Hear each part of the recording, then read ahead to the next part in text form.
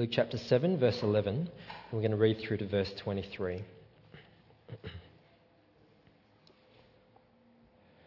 Soon afterwards, Jesus went to a town called Nain, and his disciples and a large crowd went along with him. As he approached the town gate, a dead person was being carried out, the only son of his mother, and she was a widow. And a large crowd from the town was with her. When the Lord saw her, his heart went out to her, and he said, "Don't cry." Then he went up and touched the coffin, and those who carried it stood still. He said, "Young man, I say to you, get up." The dead man sat up and began to talk, and Jesus gave him back to his mother. They were all filled with awe and praised God. "A great prophet has appeared among us," they said. "God has come to help his people." The news about Jesus spread throughout Judea and the surrounding country. John's disciples told him all about these things. Calling two of them, he sent them to the Lord to ask, "Are you the one who is to come, or should we expect someone else?" When the men came to Jesus, they said, "John the Baptist sent us to you to ask, 'Are you the one who is to come, or should we expect someone else?'" At that very time, Jesus cured many who had diseases, sicknesses, and evil spirits, and gave sight to many who were blind. So he replied to the messengers, "Go back and report to John what you have seen and heard. The blind receive sight, the lame walk, those who have leprosy are cured, the deaf hear, and the dead are raised, and the good news is preached to the poor. Blessed is the man who does not fall away on account of me." Thanks, Jonathan.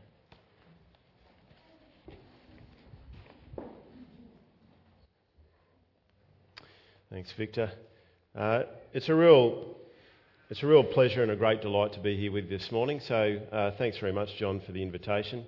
But really good to be back here, and great to see some familiar faces, and really encouraging to see a whole sea of new ones as well. So thanks for having me. If you'd like to keep Luke chapter 7 open in front of you, we're just looking at verses 18 to 23 this morning.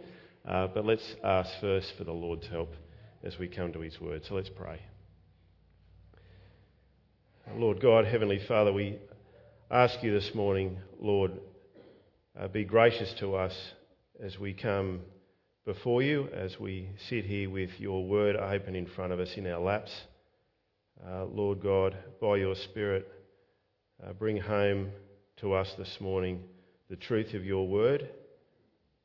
Father, we pray and we long to hear your voice this morning. So, Father, please speak. We pray and ask for your Spirit's help in our hearts and minds, and with our wills as well. Lord, please convince our minds of the truth of your word, move our hearts to obey, and quicken our wills to put into action what we learn. Lord, save us from being people who, as James tells us, look into a mirror and then walk away and forget what we look like.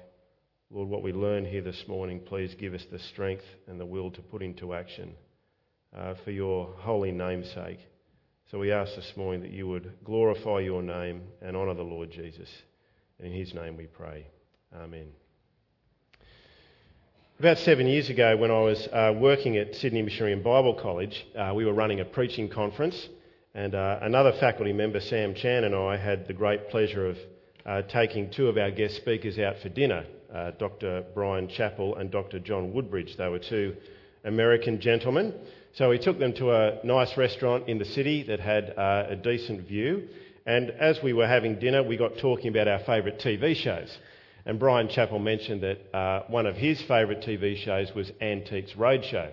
If you've never seen it, it's a show where collectible and antiques experts travel around the British Isles. They camp in a city or a town for a few days, and the locals bring out all of their treasures from their attics, basements, cupboards, everywhere, and have those things valued. And sometimes, if you've watched the show, there's some weird and wonderful things there that turn out to be worth not much at all. But every now and again, there are some extraordinary things that turn out to be worth tens of thousands or hundreds of thousands of British pounds.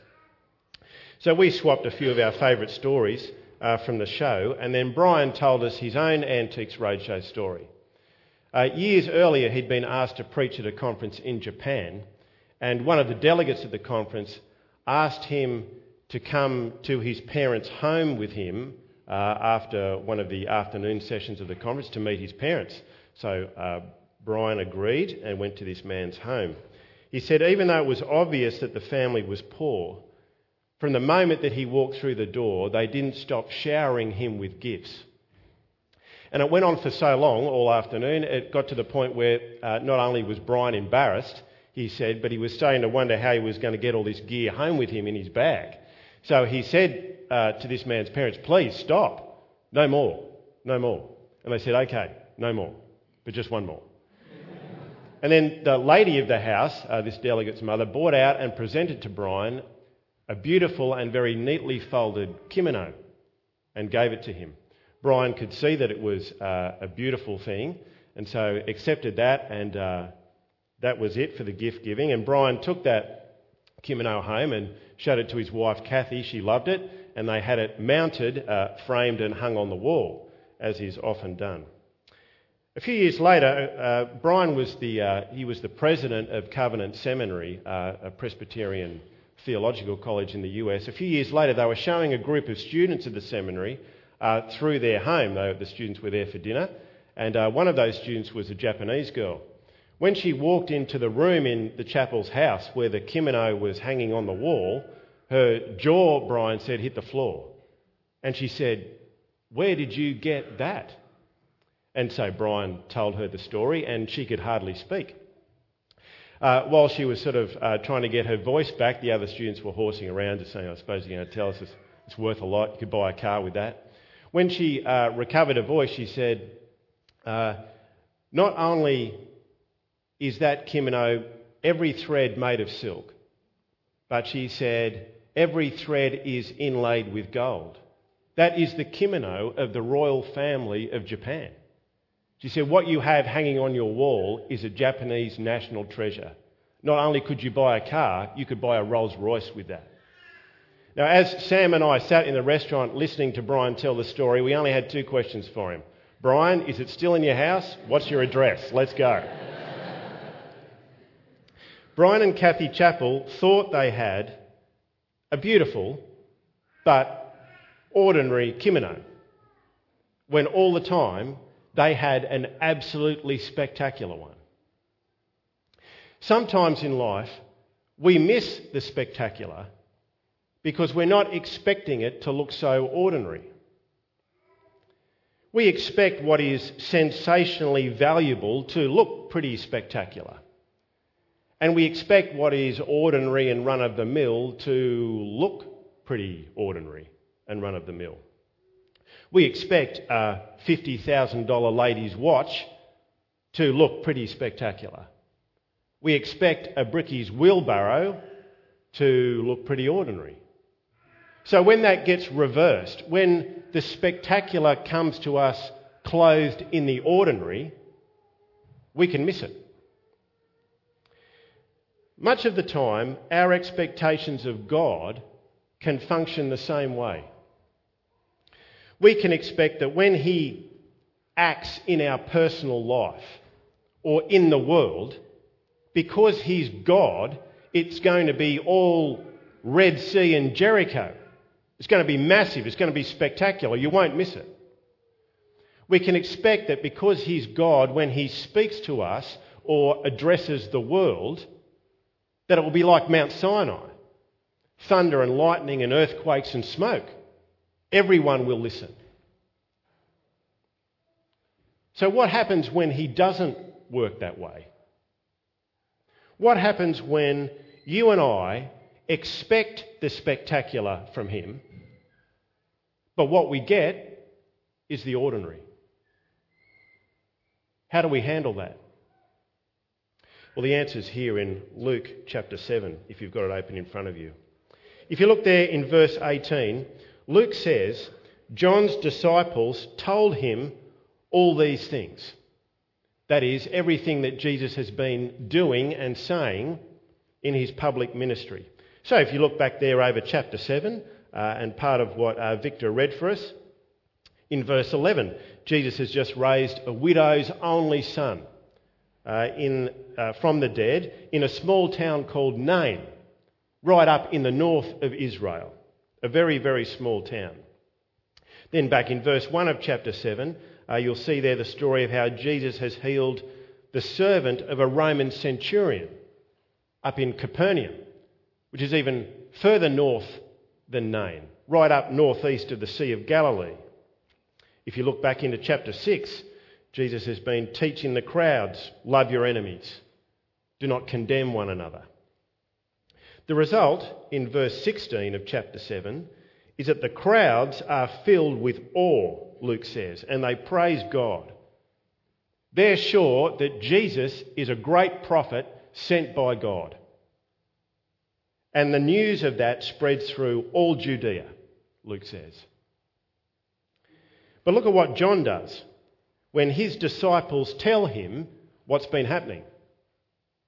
Verse 18. He calls 2 disciples and sends them to Jesus with one question. Are you the one who was to come? Or should we expect someone else? So while the crowds hear and rejoice, John hears the same thing, and he wonders. He questions Jesus. What he's really asking is, are you the Christ or not? Is it a serious question? Surely John the Baptist, knew the answer. John had baptised Jesus. He'd stood there while he'd seen the Holy Spirit descend upon Jesus. He'd heard God's voice from heaven saying, "You are my Son, with whom I am well pleased." So it must be, surely, that John is sending his disciples to Jesus with this question because they've got doubts. And that's certainly the way some people understand what's happening here. But look at what Luke tells us. If you just flick back to chapter 3 of Luke, and look in verse 16, John is out in the desert baptising people. And he preaches to them about the Christ in no uncertain terms. If you look in verses 16 and following, he says, "When the Christ comes, he will baptise them with the Holy Spirit and with fire. He will bring God's wrath. The Christ will come with his winnowing fork in his hand, and he will come to clear his threshing floor. He will gather his wheat into the barn, and he will burn the chaff with unquenchable fire. Judgment is coming." Verse 9. "And the axe," he says, "the axe is already at the root of the tree. So repent." John could see the sin in Israel. He could see all the hypocrisy and the compromise of its leaders. He could see the corruption of its officials, the emptiness of its worship. Israel needed to repent before God's judgment came with the Christ. That's what John was expecting. But what did he get in Jesus Christ? He got an ambulance ministry, didn't he? That's what he got. Jesus is out in the back blocks driving his ambulance around, raising dead people, healing sick people. He's 1,000,000 miles away, way out in the sticks, while all the action is in Jerusalem. He's out in Nain. He's wandering around up in Capernaum. He's helping the Romans. Weren't they the enemy? He's looking after some widows. He's helping unknown people in backwater towns. In Sydney terms, he's out in Walgett. Jesus is taking a tour of Wee Waa. Meanwhile, all of Israel's problems are still there, aren't they? The Pharisees still dictate religious life. The Sadducees still control the temple. The Romans still occupy the promised land. Herod still sits on the throne. John is still where? Where's John? He's in prison, sitting in a cell. And he never got out. When the Christ comes, didn't the prophets say that he would set the prisoners free? Are you the one? Or should we expect someone else? It's a real question, and it's John's real question. He asked this because in so many ways, Jesus turned out to be less than what he expected him to be. John was expecting something spectacular, something mighty, something powerful. And what he got was the ordinary.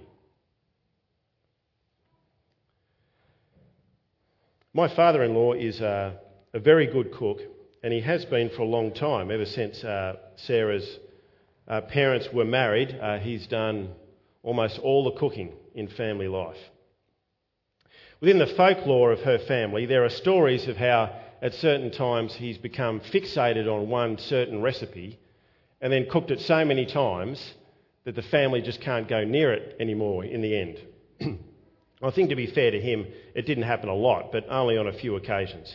But on with one recipe that he became a little bit fixated on was one for carrot cake. So quite a long time ago, he made a huge tray of carrot cake, and it turned out to be a particularly moist example. And the family soldiered their way halfway through the tray until they couldn't do any more. And so it got parked in the fridge. Then, in a moment of valour, Sarah's mother, who was a school teacher, cut herself off a chunk from the tray in the fridge and took it to school for morning tea. So she was in the staff room, she was standing up, she had a cup of coffee in one hand and the carrot cake in the other, and she was talking to some of the other teachers. When she bit into the cake, without looking at it too closely, she said it was only in her mouth for a second or two before she started to feel it fizz on the top of her tongue. And when she looked down into the cake, expecting to see something orangey brown, because it was carrot cake, instead what she saw was dark green and hairy. She'd bitten into the middle of a solid ball of mould. Now, my mother-in-law is a strong woman, and because she was standing there talking to other people, she swallowed that mouthful. It's more than fair to say for her that her experience with that piece of morning tea was intensely disappointing. She was expecting something good. What she got was just a mouthful of mould. My mother-in-law's experience with that cake might be a dim reflection of your experience with God. What you've expected from him and how it's turned out to be. Intensely disappointing. When you look at what's happening here with John the Baptist, there is a powerful combination of forces here. John's personal circumstances, and they are dire. And Jesus' ministry, which just looks weak. And that combination causes him to hesitate, causes him to wonder, it causes him to question Jesus.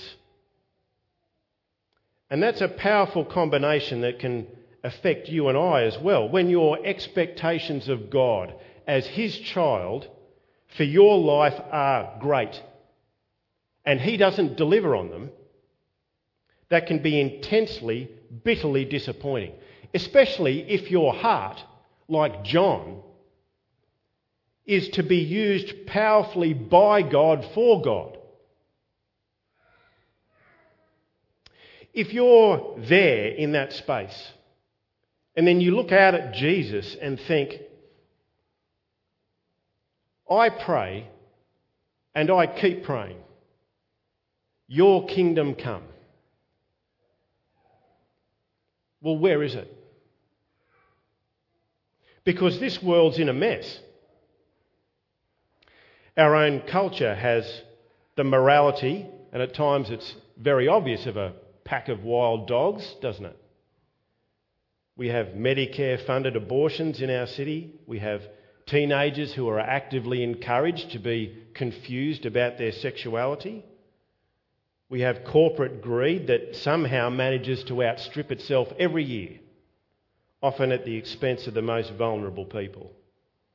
We live in an age where airliners get blown out of the sky and there are no repercussions, where truth is the first casualty of being politically correct, where there's more corruption inside some church denominations than outside, and where everyone in our world wants to be spiritual, except when it comes to Jesus. Your kingdom come. Well, where's Jesus in all of that? Does it look to you like God is answering that prayer? If you mix your own intense disappointment about your personal circumstances with a view of Jesus Christ and God's work in our world like that, wow. That is a devastatingly powerful combination. And it's only one small step from there to say, are you the one? Or should I look for someone else? In those moments, Jesus becomes less than what we were expecting him to be. Our assumption, of course, is that the problem lies with God, whereas it may rest with our expectations. So how does Jesus answer John's question? Have a look there in verse 21. He points John to his words and his works. He says, if you want to know who I am, listen to what I say. Look at what I do. Luke says in verse 21 that at that very hour when John's disciples arrived to ask Jesus the question, Jesus was healing many. Literally, Luke says, he graced the blind with sight. It's a lovely expression, isn't it? And Jesus answers not to John's disciples, note. He sends his answer back to John. And he says, go back and tell John what you've seen and what you've heard. The blind see. The lame walk. Lepers are cleansed. The deaf hear. The dead are raised. The good news is preached to the poor. Think about that for a moment. How is that an answer to John? Doesn't that just confirm his worst fears? Right? This is an ambulance ministry. But what kind of an answer does John need?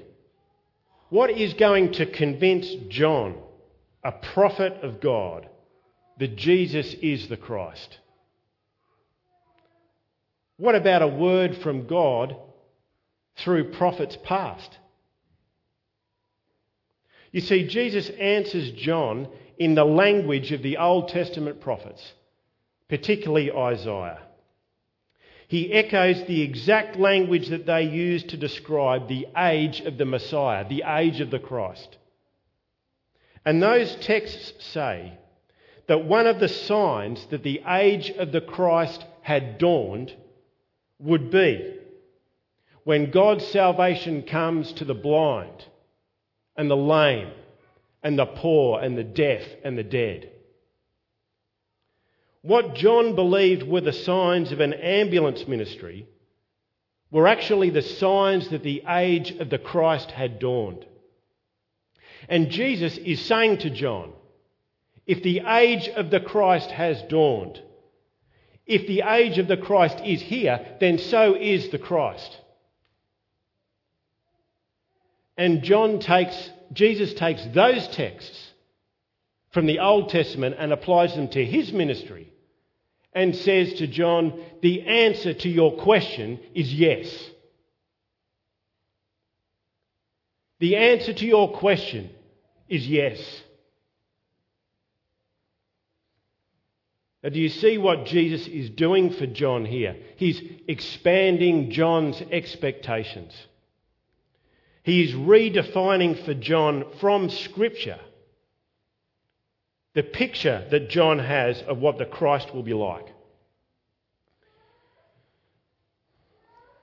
When you go to the cinema to see a movie and you've finally found a seat where you hope no one behind you is going to talk all the way through the movie or cough on the back of your neck, and you've sat through 20 minutes of ads and movie previews and you settle back in your seat before the movie begins, what happens? Shh. The screen gets bigger.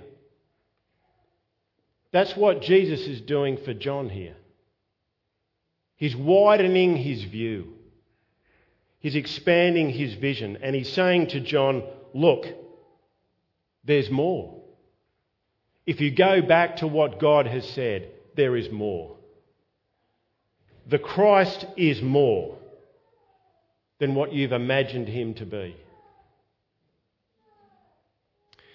John is so intent on looking for the Christ in the spectacular, he's about to miss him in the ordinary. He's so focused on finding the Christ in the incredible and the powerful, he's about to miss him in the everyday. But the Christ is in the ordinary. That's what's spectacular.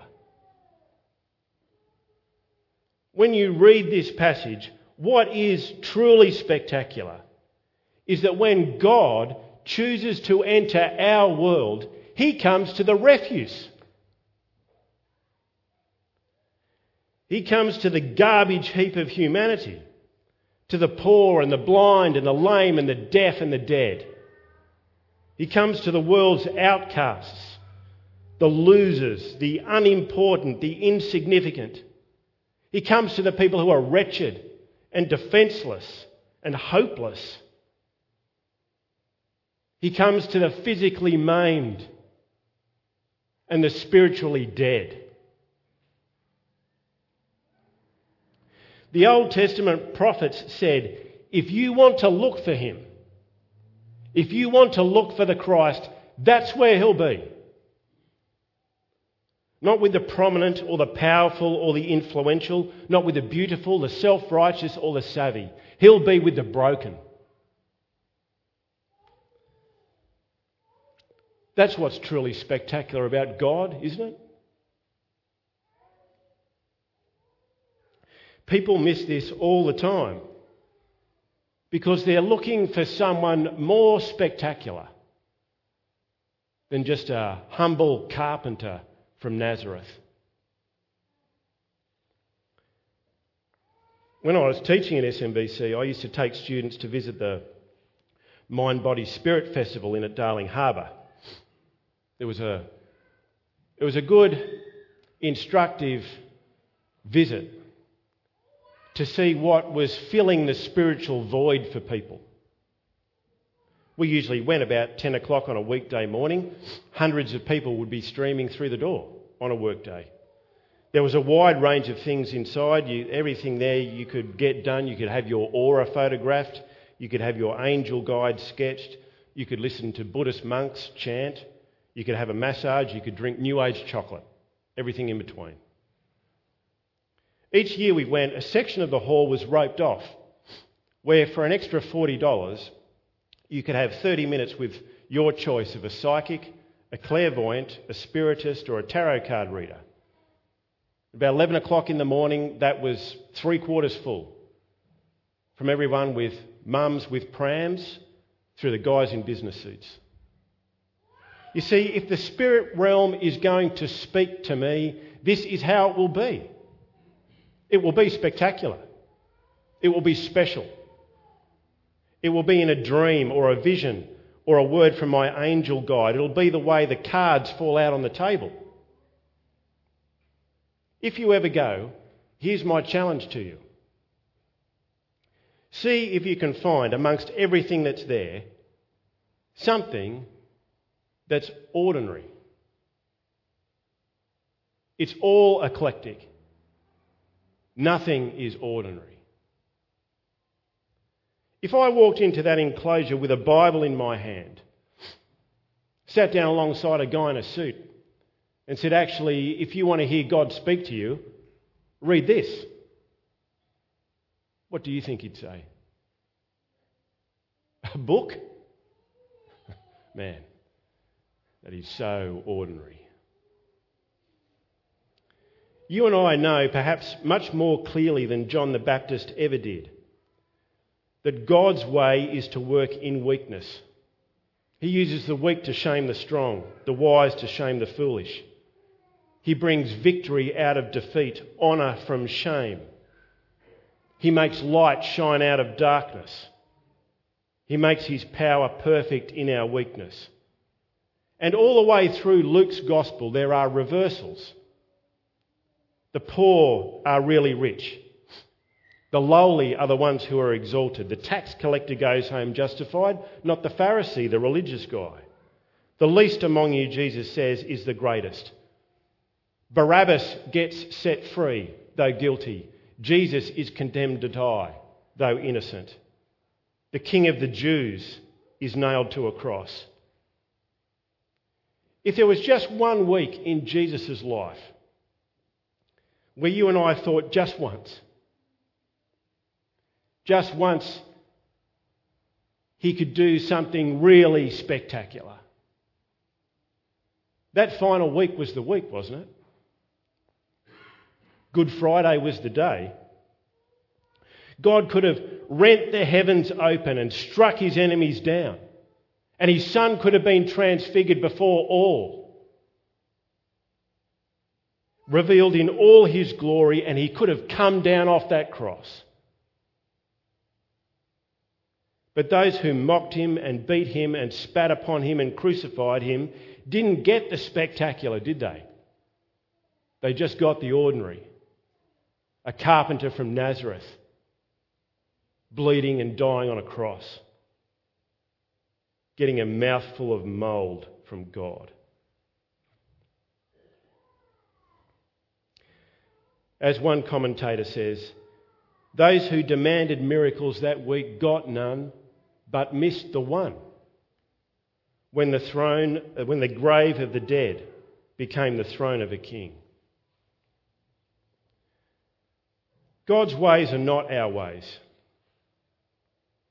So in those life circumstances when you question whether God is really working powerfully in your life or in the world around you, when you just can't see it, are you prepared to look again in the right places? Because if you're looking for him only in the spectacular, you may well be missing him in the ordinary. God's ways are not our ways. Instead of taking us down an easy road in life, he takes us down a hard one. Instead of granting and fulfilling our every plan and dream, instead he pricks them with a pin. Instead of giving us a life with all of the trappings of success, he gives us one that looks like he's plucked it off the garbage heap. He is not a God who only works in the spectacular, who can only work where things are already going well. He is far, far greater than that. He works in the ordinary and then turns that to his glory. That's what's spectacular. So when that happens, will you be able to see him in that and trust him? When God seems so much less than what you are expecting, will you remember this passage and the lesson that he is much, much more than what we've ever imagined him to be? Have a look at verse 23. I'll finish with this. Jesus is very gentle with John. Think of all the things that he could have said to John. I'm so disappointed. Ye of little faith. He could have given John some kind of backhander by telling his disciples about the virtues of a strong faith. He doesn't do any of that. He just says, blessed are you. Blessed are you. Blessed is the one who is not scandalised because of me.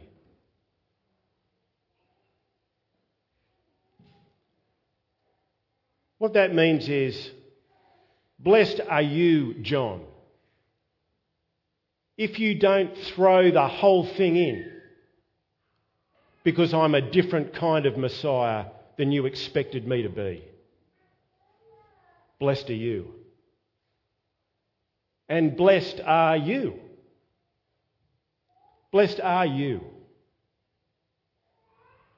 Why?